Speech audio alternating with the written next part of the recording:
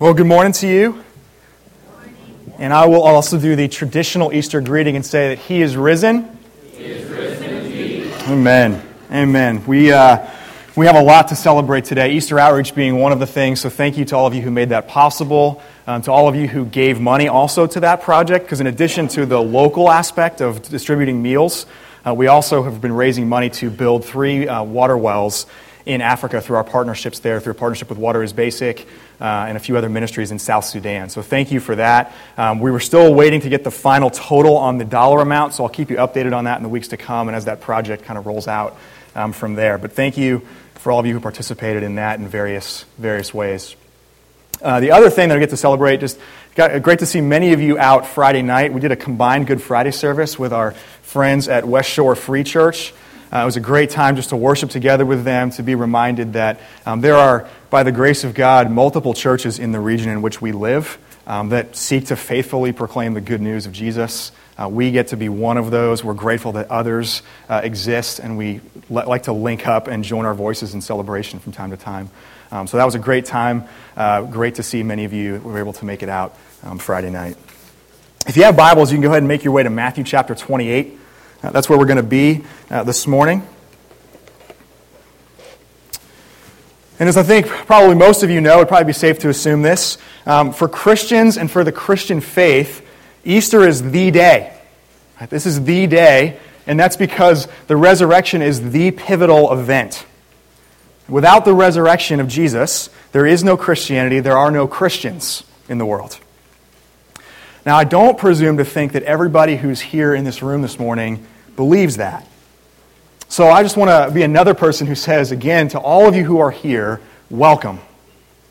Welcome to all of you who are here. Welcome to those of you who are here because you believe and because you want to celebrate and join your voices together with others today to celebrate the resurrection of Jesus. And also welcome to those of you who don't believe. Thank you for your time. And thank you for your presence with us. That's a privilege. I count that a privilege that you would be here with us. And maybe you're here this morning because it makes your family feel good that you would attend church with them on a Sunday like today. Or maybe you're here today because somewhere in the history of the traditions of your family, going to church on key holidays like Christmas and Easter are important. So you're here for that reason.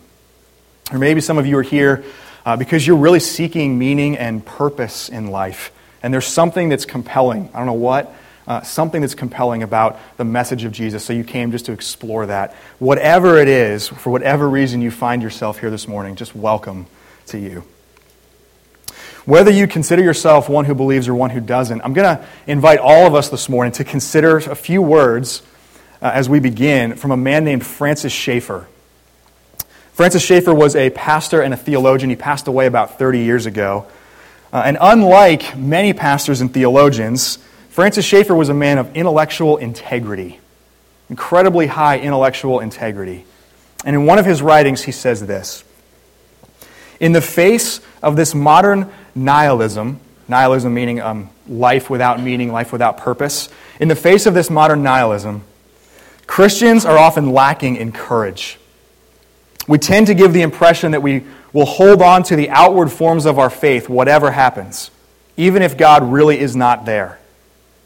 But the opposite ought to be true of us, so that people can see that we demand the truth of what is there, and we are not dealing merely with platitudes. In other words, it should be understood that we take this question of truth and personality so seriously that if God were not there, we would be among the first of those who had the courage to step out of the queue. So some Christians would say, it doesn't really matter if the resurrection and the miracles of the Bible and all this stuff, it doesn't really matter if that's true. So what if they're just stories? It doesn't really matter if Jesus rose from the dead or not. If we believe that happened and if that gives meaning and purpose to our lives, well, that's really all that matters. But Schaeffer would argue, actually, that's cowardly. That's cowardly, and it lacks intellectual integrity. So instead of simply trying to create a subjective meaning for our lives, Christians should be those who care about what is really true. And Schaeffer's in really good company with this line of thinking because it's the same thing that the Apostle Paul says, specifically about Jesus' resurrection in 1 Corinthians chapter 15. In 1 Corinthians 15, Paul says this, "And if Christ has not been raised, then our preaching is in vain, and your faith is in vain. And if Christ has not been raised, your faith is futile, and you are still in your sins. And if in Christ we have hope in this life only, we are of all people most to be pitied." I want each of us to allow ourselves to feel the weight of those statements this morning. Paul is hanging there the entirety of the Christian faith on this one objective historical event, which is the resurrection of Jesus. And he says that the Christian faith is pointless, it's futility, unless Jesus really did rise from the dead. So we're going to read here from Matthew chapter 28 in just a moment. But the reason that I'm starting by asking you to consider these words from Francis Schaeffer and then the Apostle Paul is because whether you do believe or whether you do not believe this morning, I'm going to invite all of us to explore the resurrection with integrity. Right? Because the reality is, both for those of us who do believe and for those of us who don't, the resurrection of Jesus Christ is an incredibly inconvenient truth. So follow along with me as I read Matthew chapter 28, verses 1 through 15. "Now after the Sabbath, toward the dawn of the first day of the week, Mary Magdalene and the other Mary went to see the tomb. And behold, there was a great earthquake, for an angel of the Lord descended from heaven and came and rolled back the stone and sat on it. His appearance was like lightning, and his clothing white as snow. And for fear of him, the guards trembled and became like dead men. But the angel said to the women, 'Do not be afraid, for I know that you seek Jesus who was crucified. He is not here, for he is risen, as he said. Come, see the place where he lay. Then go quickly and tell his disciples that he has risen from the dead. And behold, he is going before you to Galilee. There you will see him. See, I have told you.' So they departed quickly from the tomb with fear and great joy and ran to tell his disciples. And behold, Jesus met them and said, 'Greetings.' And they came up and took hold of his feet and worshipped him. And then Jesus said to them, 'Do not be afraid. Go and tell my brothers to go to Galilee, and there they will see me.' While they were going, behold, some of the guard went into the city and told the chief priests all that had taken place. And when they had assembled with the elders and taken counsel, they gave a sufficient sum of money to the soldiers and said, 'Tell people his disciples came by night and stole him away while we were asleep. And if this comes to the governor's ears, we will satisfy him and keep you out of trouble.' So they took the money and did as they were directed. And this story has been spread among the Jews to this day." This is God's word. Let me pray for us. God, thank you for rising from the dead. And thank you for inviting us to consider what is actually true, and for, through men like the Apostle Paul, hanging all of the Christian faith on an objective historical event. Help us to be people who care about what is actually true and not just what creates meaning for our lives. And I pray that this morning, from the faithful recording of your word, that you would work deeply in our hearts, that you would invite us to see not only that the resurrection is true, but the inconvenience that means for all of us, whether we currently believe or whether we don't. We pray this in your name. Amen. So this text here in Matthew 28, this is the Apostle Matthew's account of the resurrection of Jesus. But actually, more accurately, it's the account of how people learn about Jesus' resurrection. I don't know if you noticed that as we read it. We don't actually read about Jesus getting up and walking out of the tomb. We read about the empty tomb. We read about the angel's claim that the one who has been crucified is now risen. And we read about the response from the guards. We read about the response from these women who were there early in that morning. The question for us then is that enough to believe? Is this enough for us to believe? The body is not there. And we have to account for that somehow. For the past 2,000 years, various theories have been suggested about how and why the body is no longer in this empty tomb. And in his book called Basic Christianity, John Stott does a great job outlining these in detail. I would commend that book to any of you who want to dig into this a little bit more. But let's just walk through a couple of those theories together this morning in brief. One is the theory that the women went to the wrong tomb. So it was early in the morning. It was before the sun had come up. It was dark. They were depressed. They were sorrowful because Jesus had just died. Maybe they went to the wrong place, and they went to a tomb that had always been empty. But see, when Jesus was buried, these same women saw the place where he was laid. They saw that the rock rolled across the entrance to that tomb. And so to believe that they went to the wrong tomb, we'd have to believe that they not only couldn't find their way back to the right one, but that everyone else who went to the tomb after that did the same thing and made the same mistake. Another theory is sometimes called the coma theory or the swoon theory. That the idea being that Jesus didn't really die on the cross at all, but he just swooned, or he just went into a coma on the cross and then resuscitated later in the tomb. He resuscitated later, as the theory goes, he got up, he left the tomb, and then he appeared to the disciples a little bit down the road. The problem with that, there are several, but one is that the Roman guards who killed Jesus, they were professional executioners. And they themselves were convinced that Jesus had actually died. They thrust the spear into his side and saw the blood and the water come out, and they were thoroughly convinced that this man was dead. Moreover, to believe this theory, we'd have to believe that Jesus not only survived the cross, but that after enduring severe beatings and surviving being crucified without any kind of medical care, he could somehow rally and muster the superhuman strength that would have taken for him to roll away the rock by himself. And then, not only that, but then appear to his disciples and give them the impression that he had conquered death. Right? The disciples are so thoroughly convinced that he conquered death that they then go around the rest of the world claiming that this man is alive, this man has conquered the grave, and they do that at great cost to themselves. Another theory is that somehow thieves got in and stole the body. But then we would also have to find an explanation for how those thieves got past this guard that was stationed there. And we'd have to explain why thieves would go to the trouble of stealing this man's body but leaving behind the grave clothes in their place. Another theory is that the disciples stole the body. And that's the story here that the Jewish leaders propose in this text. They pay the guards a large sum of money to spread around. Right, this is actually why the guards are stationed at the tomb in the first place. The Jewish leaders fear that this will happen, that the disciples will steal the body of Jesus and then claim that he is alive again. The biggest problem with that theory is that then we then are left to find a radically different explanation for this incredible transformation that happens in the life of the disciples. When we leave them at Jesus' crucifixion, when we last read of them, they are cowering, they are ashamed, they're distancing themselves from Jesus. Peter's denying him with curses upon himself. After his death, we find them hiding in a locked room out of fear. And then something happens that makes them some of the most courageous and self-sacrificial people that the world has ever known. They not only travel the world telling people Jesus is alive, but they do that to the point of their own suffering, their own beatings, their own imprisonment, for almost all of them, their own death. And not one of them ever recants. Would they really do that for something that they orchestrated themselves? Right? People die for things they believe in all the time. If you watch the news, people die for things they believe in every day.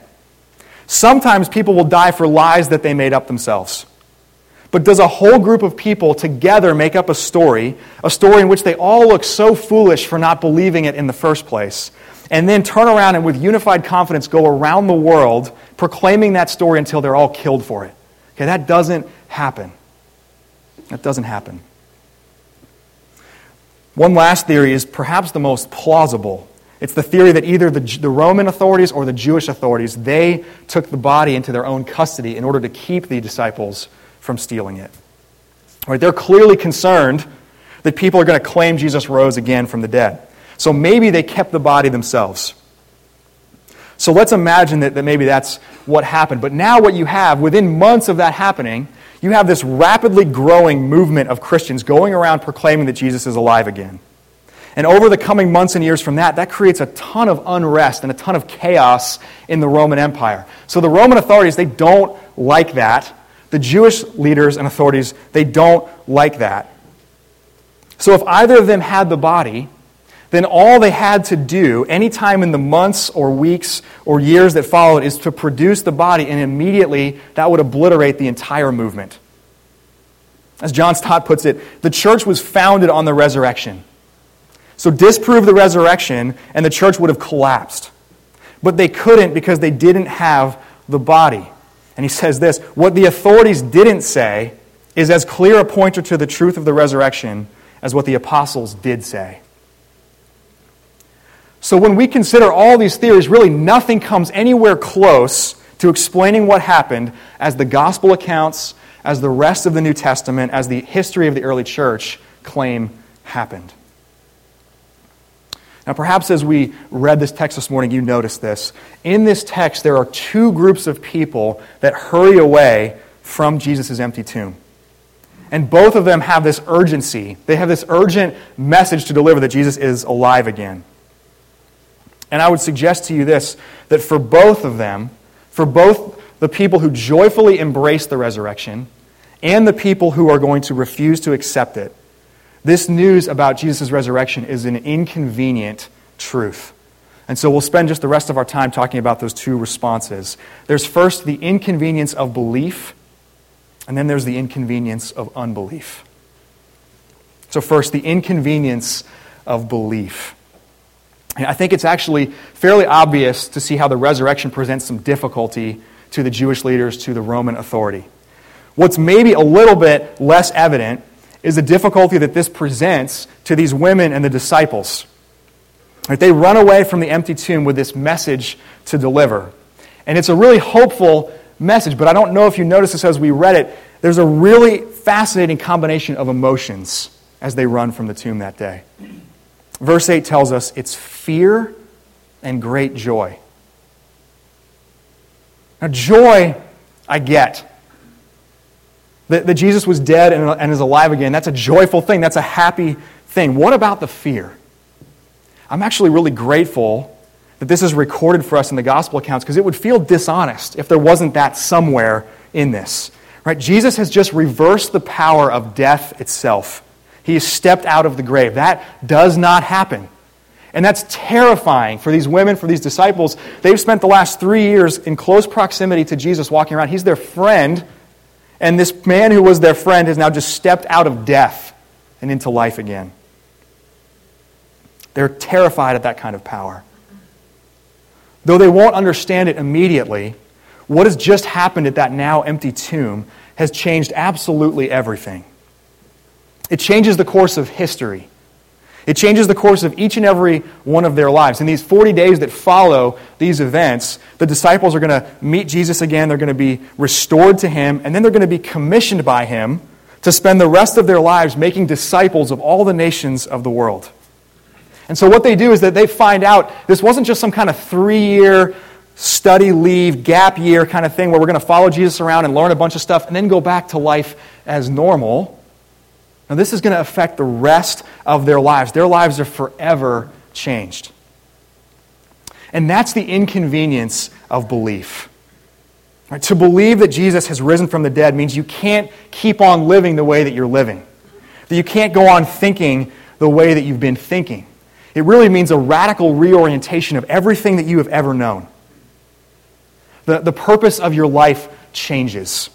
What you would call a priority in your life changes. What and who you love change. And how you live your life every single day is meant to change. So if the definition of convenience is something that fits well within your life and fits well within your plan, something that involves little trouble or effort, then truly there is no event in the history of the world more inconvenient than the resurrection of Jesus Christ. It will save your life and it will violently mess your life up at exactly the same time. Now, there are some here I know today who don't believe in the historical event of Jesus' resurrection. But my bet is that most of us who are here today do believe that. That's why you wanted to be here today, to celebrate that. For those of us who believe, who claim we believe, here's the question. As we claim to believe, how much do we resist the inconvenience of the resurrection? Right, the disciples' commission, that's our commission. Right? In light of Jesus' work, be transformed, and then in all things devote your life to the honor and the glory of this now risen Jesus. Right? That is far from convenient. That's far from convenient. I'm a pastor. I get paid to do this with my life, and I'm telling you, it's inconvenient. Love for other people is inconvenient. Generosity with your money, generosity with your time, generosity with your home, generosity with your possessions, that's inconvenient. Pursuing a standard that's not simply what you feel like doing in any given moment, that's inconvenient. So it's completely possible that we believe the resurrection in principle, but that we ignore it in practice. That we believe this as a doctrine, as a pillar central doctrine of the Christian faith, but we ignore it in deed. And that's why the Apostle Paul says that apart from the resurrection, our faith is futile, that we should be pitied more than anyone else, right? If living faithfully in light of the resurrection was convenient, or if it was expedient, he wouldn't say that. He would say what many people in our culture say when they're wrestling with doubts about whether or not this happened. They say, well, even if it didn't happen, at least I've lived a good and moral life. And Paul would say, what a bunch of garbage. What a bunch of garbage. Paul would say, God, save me from a good life and give me a life in light of the resurrection instead. If ever our lives fit conveniently into our culture, if ever the life of any follower of Jesus fits conveniently into any culture, then we're doing it wrong. I once heard a pastor ask this question. He said, does your life make too much sense to the people around you? Does your life make too much sense to the people around you? And for those here today who believe, that's the question I would pose to you as well. In light of Jesus' resurrection, this radical transformation that it brings to the world, that it's meant to bring to each of our lives, does our life make too much sense? And there absolutely is something to be said for wisdom and for prudence, all of those things, but there's not something to be said for convenience. Though it is our only hope, though it is our joy, life in light of the resurrection of Jesus will never be something convenient. Okay, that's the inconvenience of belief. Let's also talk about the inconvenience of unbelief. For the guards and the Jewish leaders, the resurrection of Jesus is clearly inconvenient. Right? Nothing proves that you were wrong like a dead person refusing to stay dead. It reveals this huge flaw in how the Jewish leaders have perceived Jesus. Right? They saw him as a false Messiah. They saw him as a counterfeit king. And putting him to death only reinforced their impressions. Right? There's no concept in their minds as Jewish people for a crucified, conquered Messiah. So if he were the real Messiah, they reasoned, then he never would have died at the hands of Rome. He would have overcome Roman rule. He would have restored Israel to the people of God. But if he's alive, not only do they have to explain how they, the scribes, the leaders, the scholars of the Jewish people, could miss the Messiah, they also have to explain how they could be so confident of themselves, so sure that they were right, that they opposed that Messiah, condemning Jesus to die. If you've ever had to apologize for being wrong, which is hopefully all of us, hopefully we've apologized for it, not necessarily it's fun to be wrong, but if you've ever had to apologize for being wrong, you know how inconvenient that is. So how inconvenient would it be for the Jews to have to own this and to appropriate the resurrection of Jesus into their view of the world? Right? Jesus, and especially his death and resurrection, that creates a new beginning in every sense of those words. It completely, for these people, would reshape the way they understood the God that they've claimed to have a corner on the market on for hundreds and hundreds of years. So if you're the people of God, how do you admit that you have rejected and crucified the one God sent to save the world? The infinitely more convenient option is to double down on what you already believe and find a way to ignore or to eradicate any evidence to the contrary. Any evidence that would force you to change. That's easier.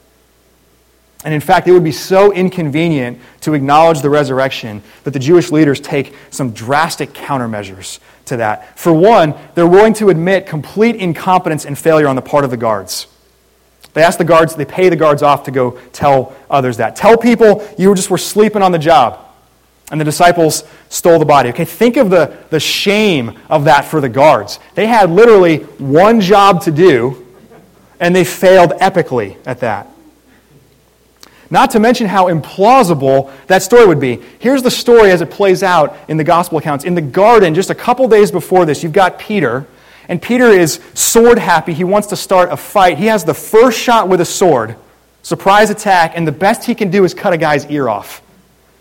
And then we're supposed to believe that a couple days later, he and the other disciples have Mission Impossible-like skills to sneak past a guard at the tomb and roll the stone away while they still sleep and get Jesus out of there.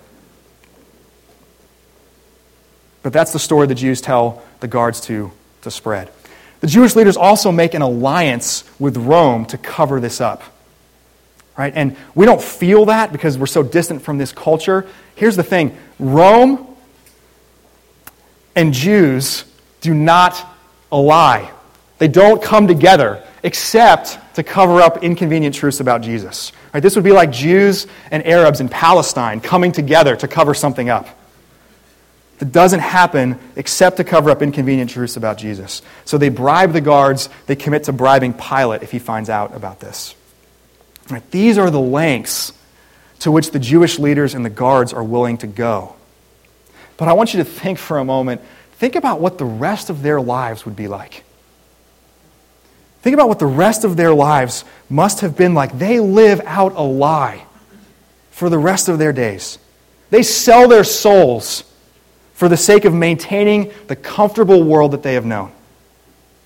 They stuff and they suppress what they know to be true by pretending it didn't happen. Don't you think that would gnaw away at a person? Don't you think that would lead them to sleepless nights and a ton of anxiety and a ton of apprehension? They're either going to be troubled incessantly for the rest of their life, or they're going to become calloused and numb to everything. And that's the real inconvenience of unbelief in the resurrection of Jesus. You live out the rest of your life in denial. And you live your life against the grain of how God has worked in the world. We do this all the time. And people that we live near and live amongst in our world today, they do this all the time. Especially as we start to figure out, man, to believe this is going to be really inconvenient. It's going to be really costly and inconvenient for me to change my life. So instead, it's just easier. We entrench ourselves in what we already know and what we're already comfortable with. A fairly common conversation that I have with other people, and it just happens to be particularly with younger people, is about the difference between doubt and suppression of truth. Both of these are forms of unbelief, but there's a really important difference between the two. See, some people look at the resurrection of Jesus and it just is hard to believe. Like, can I believe that actually happened? That's sincere doubt. Others might say that they're struggling with that. They might say, yeah, I'm doubting that this actually is an event that could have happened. But when you ask more questions, you come to find that really underneath that, there's just a lot of, it just would be incredibly inconvenient for them to change the way that they live and to live in light of the resurrection being true. Right? And I just would submit to you this morning, that's not actually doubt. That's suppression. And if that's you, you have a lot of company, both in our day and in the history of the world. One famous example is the author of the book that probably many of us read growing up in middle school or high school called Brave New World. The author of Brave New World was a man named Aldous Huxley. And he was a well-known advocate of meaninglessness. He was like an evangelist for meaninglessness. The world is without purpose. The world is without meaning. You have to create your own. But in one of his writings, he admitted that it was a convenient view for him to hold. It was convenient for him to believe in meaninglessness because it let him do whatever he wanted to do. See, if there's meaning to life, then there's going to be some kind of morality to reflect that meaning. And he objected to the morality because it interfered with his sexual freedoms. So perhaps at times he did, and I bet you that he did wrestle with sincere doubt at times in his life. But what he describes in that piece of writing is not doubt. That's him suppressing truth so he could do whatever he wanted to do. The irony in that is that by suppressing, you live in denial, and by clinging to what you think is good, you keep yourself from what is truly good. Right? You cut your pursuit of joy and satisfaction off at the knees. And you're left for the rest of your life either with this nagging sense that I'm living in opposition to the way things really are, or you become so calloused and so numb that you lose the faculties to experience real joy and real satisfaction at all, and are only left with the cheap substitutes. And there's that nagging longing again, still, recognizing maybe there's something more to this. So if you are someone who at present does not believe in the resurrection of Jesus, my question for you today is simply, what will you do with the resurrection? What will you do with it? If you doubt, if it's just hard for you to believe, I just invite you, seek what is true. If you're suppressing that, I just would invite you to be honest about that. Don't pretend that that's doubt. Just be honest that you're suppressing it, you're not doubting it. Right? If the resurrection didn't happen, then go on living your life looking for and creating meaning wherever you can find it, because the moment that the resurrection is proven false, I will join you in that. But if it did happen, don't persist living in denial. If you really want joy, if you really want satisfaction, find it in what is true. I began this morning by appreciating the integrity of the Apostle Paul and the integrity of Francis Schaeffer. So this Easter, may each of us, whether we believe, whether we don't, may we be people of integrity. Right? At the end of the day, here's what we need to see. At the end of the day, the resurrection of Jesus is going to be inconvenient for all of us. There is no way to make the resurrection of Jesus fit conveniently into your life. The resurrection is the inconvenient truth. The question for us is, will it be an inconvenience that we embrace or an inconvenience that we reject? Right? Because to reject this is to set ourselves against the grain of the way that God has worked in the world. To embrace this is to set ourselves against the grain of the sin that so easily entangles us in a world in love with cheap substitutes for satisfaction. One way or another, we're going to be against the grain. And in one way or another, it's going to be inconvenient. So will it be inconvenience that we embrace and experience salvation simultaneously, or will it be inconvenience that we reject and suppress? May we be people who genuinely seek truth. And with all integrity, may we live in light of the truth that we find. Amen. Let me pray for us. Jesus, I am grateful to you this morning that you are a God of truth and that you don't try to hide truth from us, your people. That we have freedom to step into our world and say that all truth belongs to you. And so we need not fear it. We need not keep it at arm's length. Would you make us people of integrity, that we might actually live in light of what we find to be true? And as Paul hangs all of the Christian faith on the resurrection of Jesus, I pray we would hang our lives on the resurrection of Jesus. Not that it's ever going to be convenient for us in this life. It will not. I pray we'd give that up. I pray you would make us, for those of us who do believe, faithful to living in light of the resurrection.